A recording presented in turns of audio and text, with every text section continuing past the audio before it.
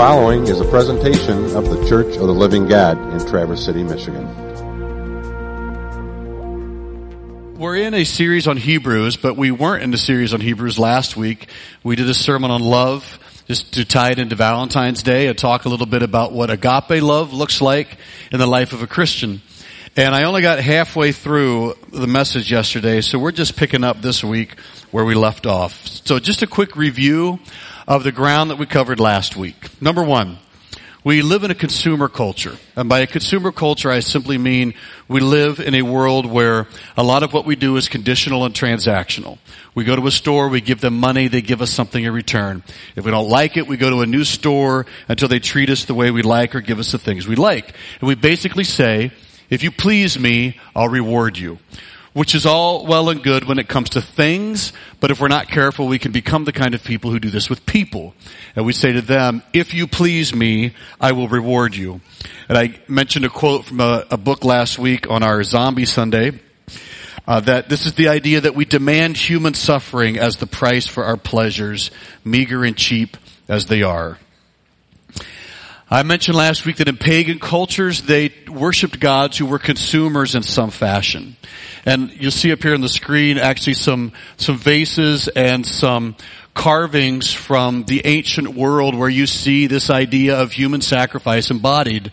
This was just something that was commonly accepted. For those of you who are fans of comic book movies, Thanos does this. He's the god, quote unquote. To get his power, he demands a sacrifice, even from those that he loves. And this idea was that their god was lacking and that their god would consume us as a means to feed them and give them something they didn't previously have. But part of the good news of the gospel is that God is not a consuming God in that way. When the Bible speaks of a consuming fire, this is something of purification. It's not God feeding off of us in some way because he's lacking something. In fact, the reverse is true. In Christ, we see that God gives himself to us to feed us, which we see in the emblems that we use when we participate in communion. It's not cannibalism. This is a spiritual sense that God gives to us what we do not have. God does not need to feed on us in any fashion to give him something that he lacks. And as we see that kind of love given to us, in the Old Testament it's called a covenantal kind of love. The New Testament is called agape. And this self-sacrificing kind of love, as we give our lives to Christ and as Christ transforms us, that becomes the kind of love that comes into us from God and flows out of us to others. So we move from being consumer lovers to covenant lovers with this agape kind of love. The definition we used last week was this kind of love is always giving. It involves total commitment. And it does so no matter how people respond. We don't wait for someone to be good enough to love. We're not doing this as a consumer transaction where I love them only because I'll get something in response from them to feed me. We simply love. This is selfless. It doesn't change whether the love given is returned or not. We noted this is a command to followers of Jesus. John 15:17, love or agape each other. In Ephesians, I'm commanded to love my wife as Christ loves the church, and agape is the word for both of those. There's something about my love to my spouse that ought to reflect the self-giving, the sacrificial nature of Jesus' love for me. And then 1 John 4:8, anyone who does not love like this does not know God, because God is that kind of love. And as we give our lives to him, it doesn't mean we show it perfectly, but God's at work transforming us, continuing the good work he began. So that the longer we walk with Christ, the more our life is characterized by this kind of love. And I started 5 things to note about this kind of love. The first one was that this kind of love is a decision. It's not based on an emotion. So when the Bible tells us to do this, it's a call to commitment. And it's not that love doesn't have feelings that go with it. But this kind of agape love is independent from feelings. You don't have to feel good about someone to give this kind of agape love. You don't have to like them to give this kind of love. It's not emotion-based. Our emotions waver. And so other kinds of love might waver with our feelings about love. But this kind of love doesn't, because it's a decision. It's something we choose to do. It's how we orient our lives as we relate to others. And then the second thing we talked about last week was that it was sacrificial. just as Jesus is broken and spilled out, and once again, as we see when we participate in communion, we are called to be broken and spilled out for others. Not in the same way Jesus did. We can't save other people with our sacrifice. But because Christ did this for us, we do this for others. That's our money. That's our time. That's our emotions. It's once again the ordering of our lives in such a way that we live in commitment to others, even at cost to ourselves. And after talking with some of you last week, it's worth noting, as we are broken and spilled out for others, we need to be refilled. We're not Jesus. We don't have an endless supply. So part of what we're looking for in ongoing church life is that even as we are broken and spilled out for another person, there's someone else in the church who is loving us like that. And so through the work of Jesus, through His Spirit, through His Word, through the people of Jesus, we are continually refilled so that we have something to give to others. Agape love doesn't demand that comes back from the person you're loving. But an ideal church community, it's part of what we experience. We are broken and spilled out for others. Others are broken and spilled out for us. And this brings us to new territory now. So point number 3 is that this kind of love is stabilizing. So the consumer kind of love never has enough. And this creates some problems because there's always a restlessness and always a tension. So I've used this example before, I think. It takes me forever to choose a show on Netflix, right? Because there's so many. I always assume there's a better show. If you would look at my Netflix history of all the shows I've watched about 15 minutes of a whole lot of shows. So I'm like, yeah, this isn't going to work for me. There's got to be something better out there. I am not sufficiently pleased by this particular movie. So I've got this huge queue. You'd be like, wow, you watch a lot of movies. I don't. I watch the first 15 minutes of a whole lot of movies because there's got to be something better out there. Right? This was just not quite good enough. I was thinking about this when I drove down to Grand Rapids last time. I was driving to GR and I needed to get something to eat. It was, to my embarrassment, very hard to choose an exit to stop at. Because I'd see an exit with, hey, there's these eating places, and I'm like, ooh. And I'm like, I wonder if the next exit's bigger. I don't remember from my last trip. That next one might be the one with KFC and A&W root beer in the same building. And then I get there and I'm like, if I'd wait till Grand Rapids, I'd have a true smorgasbord of food. And then I just end up not eating because I can't decide. And then on the way home, I'm so hungry I just get gas station food. And so it just doesn't work out well at all. But this is part of the problem when you have a consumer mindset, which I do. I have a consumer mindset. That I'm restless. I always feel like there's something I'm missing and that there's something more. And once again, if we're not careful, then we can do this with people. This is the type of consumerism with people. And this can be not just with marriages, but with friendships. You can have this idea that somewhere there's a better conversationalist than the person I'm having conversation with.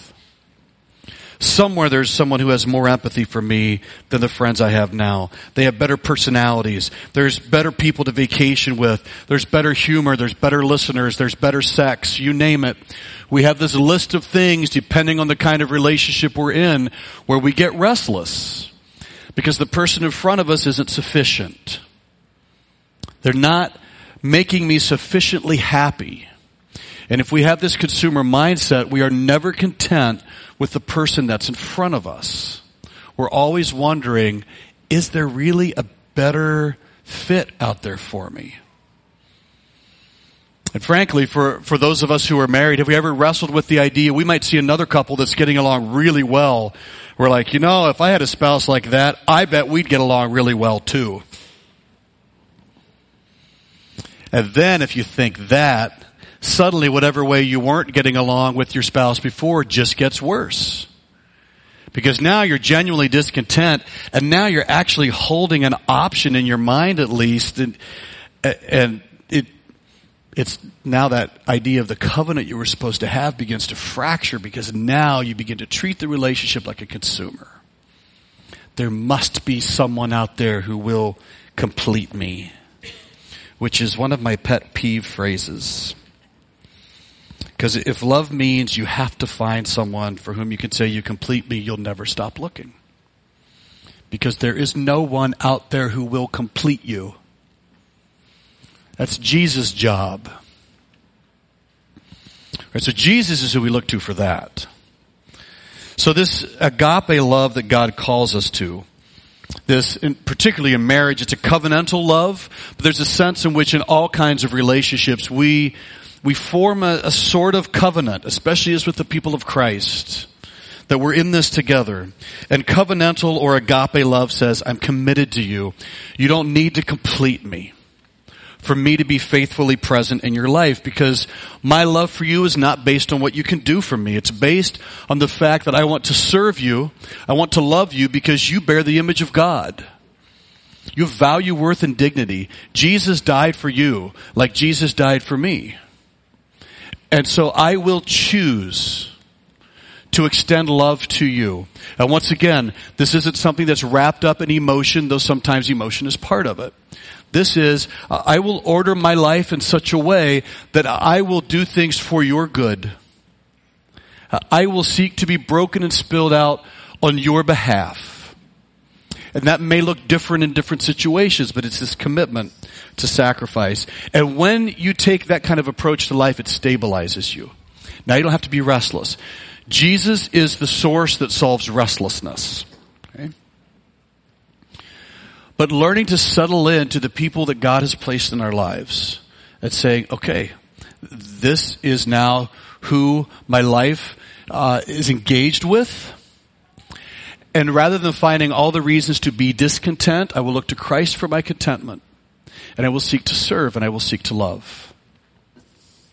Now, I'm going to mention later, we can have plenty of extra conversations about if you're trapped in situations like an abusive relationship or something like that. There's things to talk about how we bring wisdom to relationships that may be genuinely damaging to us. So if you're kind of reacting and going, but I know this person in my life who is toxic and who it's killing me if they're part of my life. All right, let's talk about what wisdom looks like in applying this. But until we get to that conversation, I want us to look at this big picture, this idea that we are called to commitment to those whom God has placed in our lives. Whatever that commitment looks like for whatever kind of relationship that is. And what I'm envisioning as I say this is, what does church community look like? If on any given Sunday or Wednesday or small group, or you meet someone in Myers as you're shopping, and you see them and you recognize them and you go, you know what? I know this person in my life is committed to my good. I know this person is safe for me. I know that they're committed to agape love for me. Man, if you can show up week after week in a community like that, that sounds really compelling to me. If we're all committed to that kind of approach. So covenantal or agape love stabilizes us. It addresses that restlessness. We seek to love that which is in front of us, instead of always wondering, is there something or someone somewhere else that will make it easier for me to love? Which brings us to number 4, and that is, agape love is costly. So, yeah, it'll break our hearts. Agape love forces us to walk into hard situations when actually what we want to do is avoid them with our hobbies or our phones or our entertainment or our jobs. We can find ways to walk away from tough situations, but agape love says, oh, no, you must invest. You must invest, even at great cost, in the people around you that God has called you to love. You don't have to always like it, but it's the call. I mean, Jesus models this, right? Jesus enters a world where many people hated him, and he gave the greatest investment of all.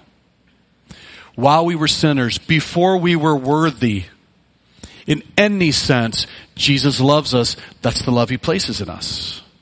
That's the love that we're passing on. We don't wait till people are worthy. Don't wait until it is easy. We love, and that costs us something. Paul says in Philippians 2:17, we'll be poured out like the offering.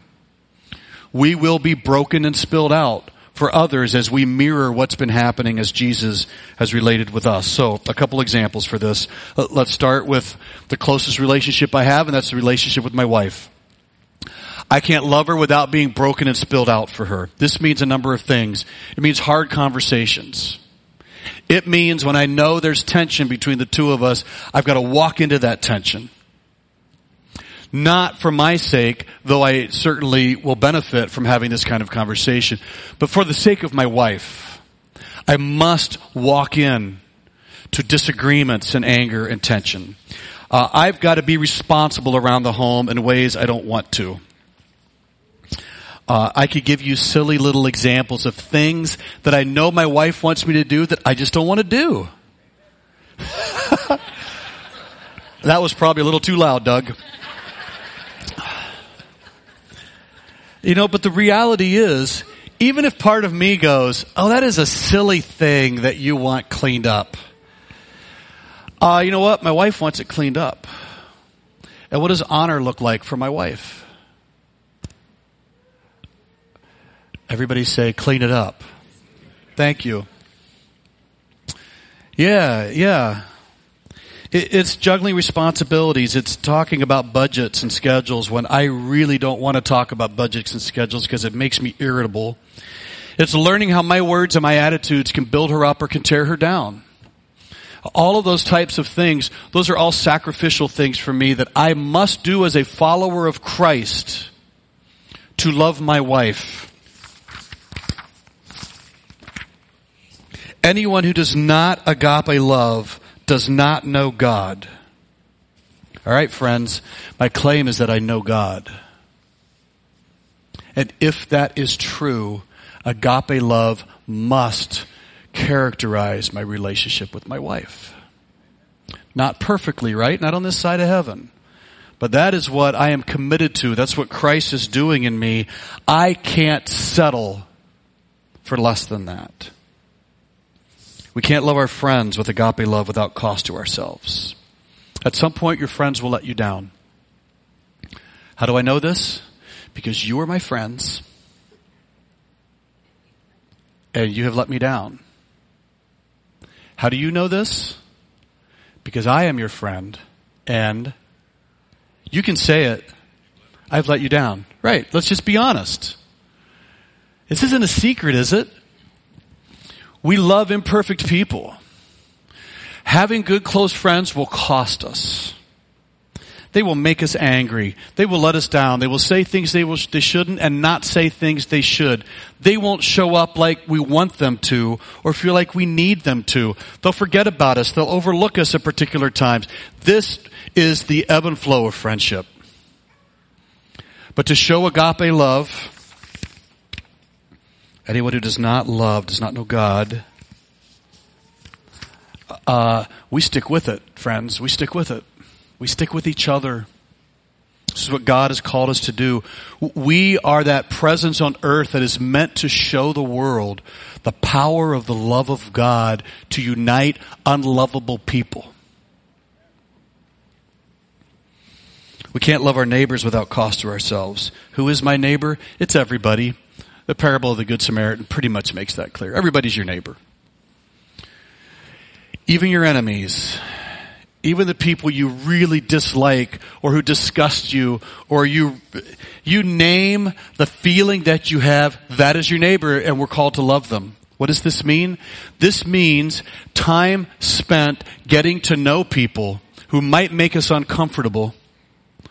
But we want to know them. We want to know their story. We want to know what's been happening in their life so we have wisdom, God-given wisdom to know how to minister to people faithfully and well and offer them the hope of the gospel into the situation that their life is in. We listen, we love, and then we speak truth with love and grace, because that's part of agape love too, is being bold enough and strong enough to speak truth into people's lives. We represent Christ with humility and boldness. And then we can't love the church without cost, because we're not perfect people. The Bible says bear each other's burdens. It's a command. We bring burdens to church. All of you who walked in the doors this morning brought a burden with you of some sort. The command we have is to help each other bear those burdens. And Scripture says, and so you fulfill the law of Christ. The law of Christ is to love, and that's agape love.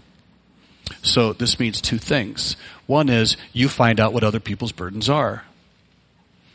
And then with grace and humility and boldness, you help people carry it.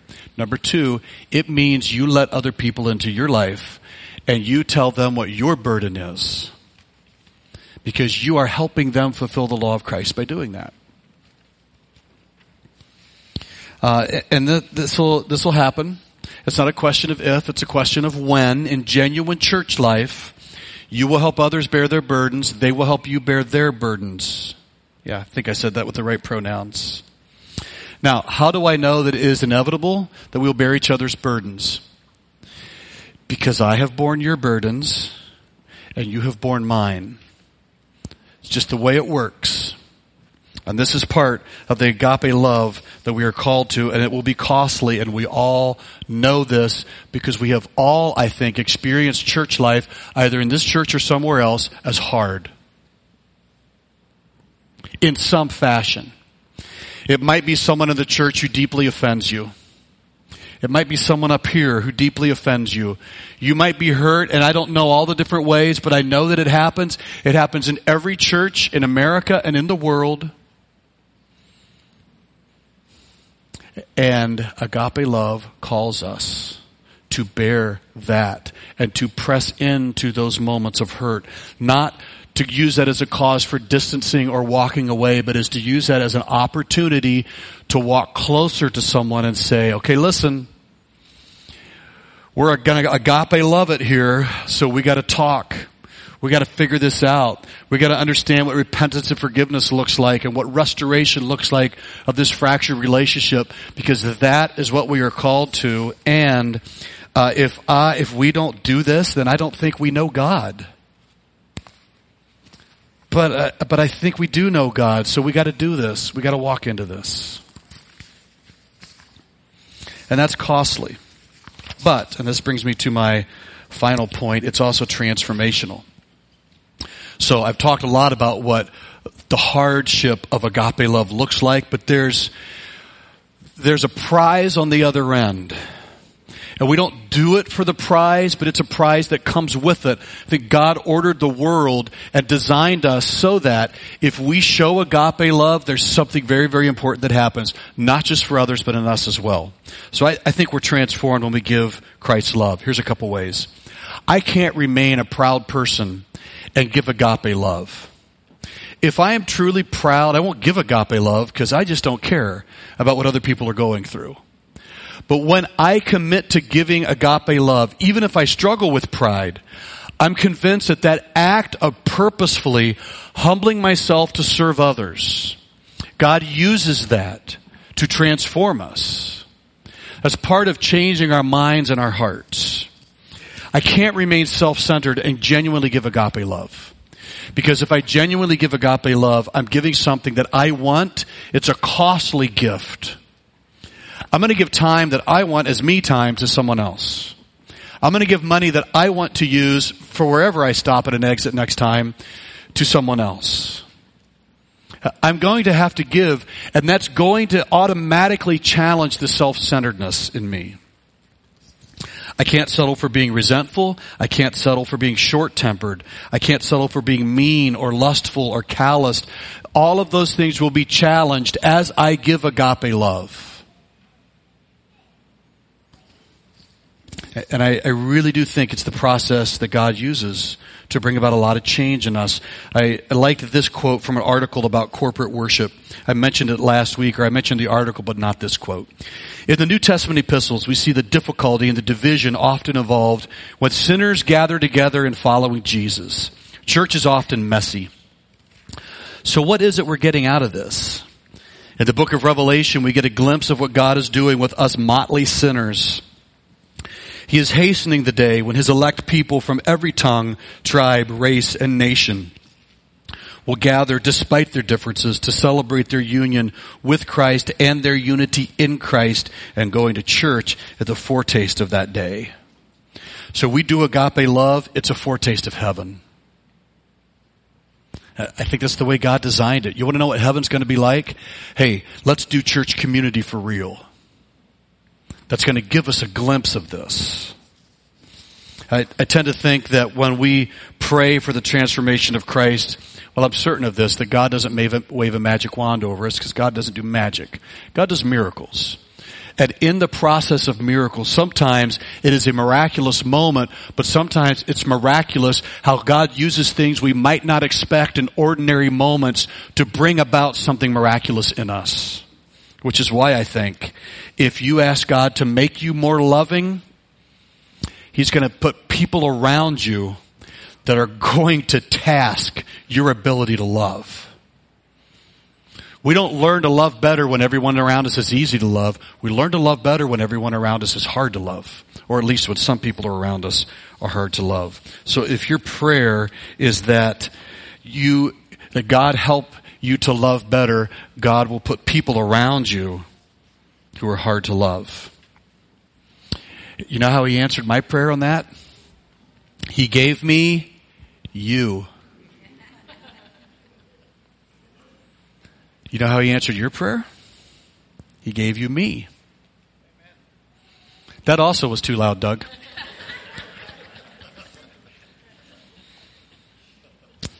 You know, you could easily just, maybe you should do this after the service, turn to the person next to you and just say, I'm glad God gave me you. That could be loaded with all kinds of meaning. They won't know if you don't clarify. It could mean, man, I'm really experiencing you as a blessing right now. It could mean, you know what? God must have you in my life for a reason. I need to embrace this. Right? So I want to close with 1 Corinthians 13, the classic chapter on love.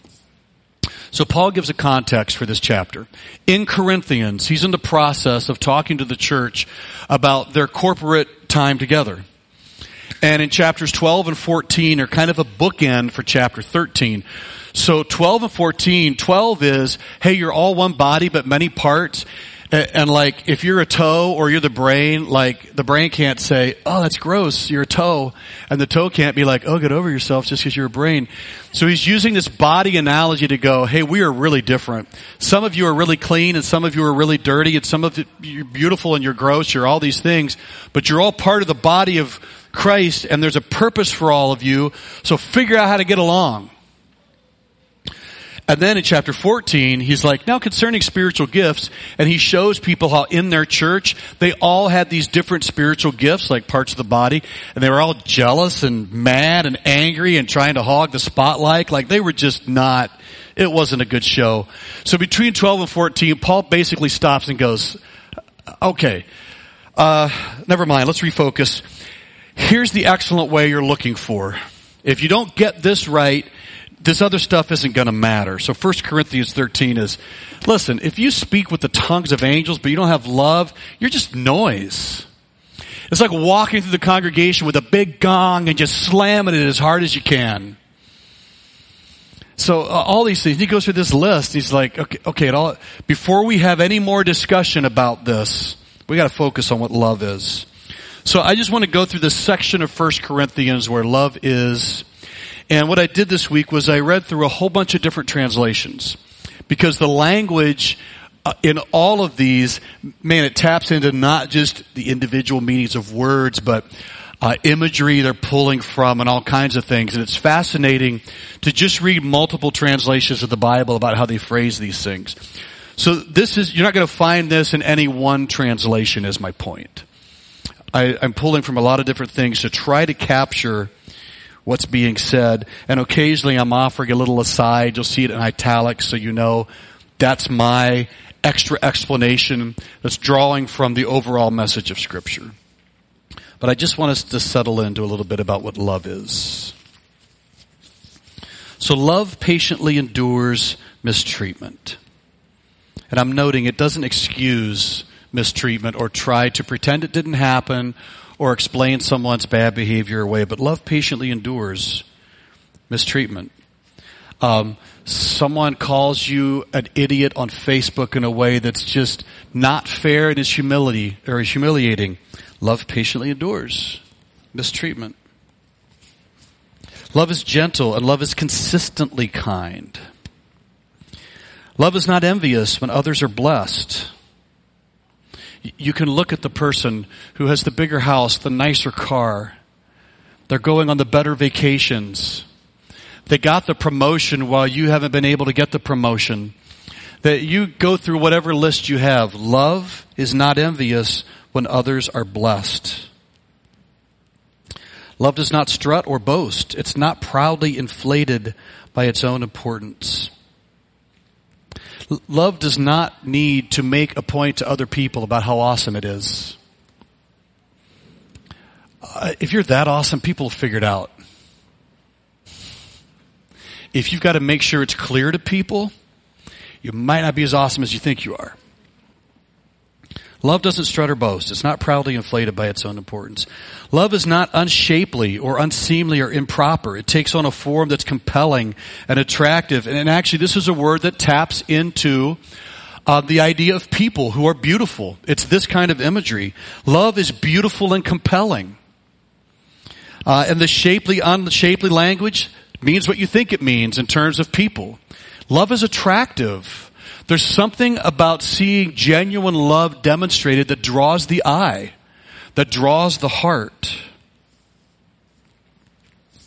Love does not dishonor others with shame or disrespect. Love never belittles. Love never mocks. Love never tries to make a point in a way that makes another person look stupid. Love never makes an argument in such a way that you know other people listening will laugh in derision at how silly this other person was. Agape love never does that. Now, love might point out the foolishness of an argument. Love has no problem speaking truth. But love does not dishonor others with shame or disrespect. I think that posts on social media would go down by about 90% if the world would follow this. It's an easy thing to get caught up in. You can get your 20 minutes of fame or whatever minutes of fame you're supposed to get on Twitter and on Facebook and things like that by being the person who mocks others better than anybody else. Because that's what gets the clicks. But agape love does not dishonor others with shame or disrespect. Love does not selfishly seek its own honor or attempt to get what's mine. Love doesn't fly off the handle with anger or quickly take offense. Okay, so I'm the poster child about what that looks like. I have cut off toes to prove it, which I will not put up on the screen like I did before and traumatized all of you. You're welcome. So I say this as a person who anger for a lot of my life has been a real issue I've had to deal with, but love does not fly off the handle with anger or quickly take offense. Love counts to 10 or 110 if it needs to. Love does not hurt others with anger. Now, you can be angry and not sin. The Bible's clear about that. There's a righteous anger against sin and injustice and things like that. But that's a different thing than wounding those around us with outbursts of our anger. Right? Love does not fly off the handle and doesn't quickly take offense. I think another way of thinking that is love does not assume that others are trying to hurt them. Maybe another way of saying that is that love kind of assumes or hopes for the best. We'll get to this in a little bit. And if there's going to be a reason to be angry about something, it will be arrived at carefully and thoughtfully. Is this something actually that God is angry about, and thus I can be angry about righteously? And then, how do I express my anger in such a way that is also righteous? Love does not keep a punch list of wrongs it has endured. Okay, friends, if in an argument you're bringing up something that happened 10 years ago, you're wrong. Biblically speaking, that is sin. You got to let that go. Love does not keep a punch list of wrongs. And if you can't let that go, I assume a couple things. One is you have not talked properly with the person who was on the other side of this offense. Or you have not got on your knees and begged God to do a work in you, and it's probably both. Now, I'm not talking about the process. There's types of things done to us that we need to work out because it damaged us, and we have to come to grips with it. And this is where I think Christian counselors play an important role, and Christian friends. I'm not talking about that process. I'm talking about the argument comes up, and you say, do you remember when? And friends, it was a long time ago, and that's a sin. And if that's where your mind goes, you need to deal with that. Love does not keep a punch list of wrongs it has endured. Love does not delight in unrighteousness or injustice. Love does not cheer when others are harmed. One translation I read said it doesn't revel when others grovel. How about saying it like this? Love loves humility, but not humiliation.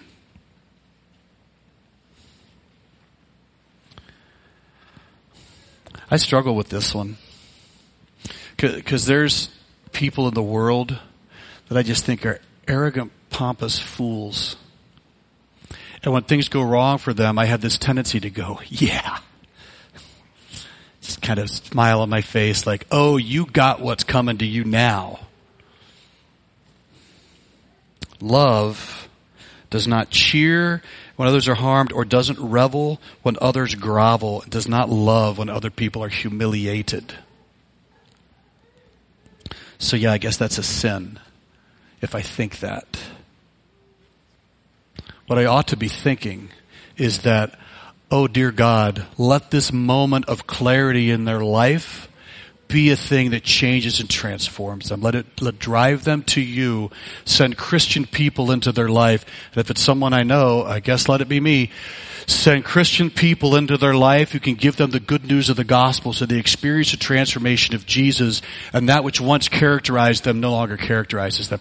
That's what I ought to be thinking as a person full of God's agape love. But I tend to gloat, and that is sin. Am I alone in this? I'm just being honest. Just being honest. Love does not revel when others grovel. Love celebrates honesty, truth, righteousness. Love always gives a safe place of shelter, bearing or covering the baggage of others. That's not the same as enabling the baggage of others. So if we think of that, I as a person full of God's agape love needs to be a shelter for others. Okay, that means, and if we even think of this church as a place of shelter, there's a lot of people in here. There's a lot of shelter that needs to be offered. One thing we can't do is enable baggage, because that has a ripple effect on others seeking shelter. But because there is baggage, we address it. We're a safe place for people to bring their sins and their failures.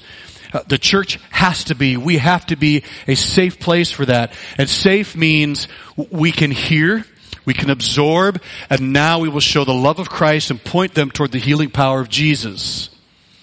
But it doesn't mean we can pretend nothing's happening or enable, because now that causes damage and the whole thing needs to be a shelter.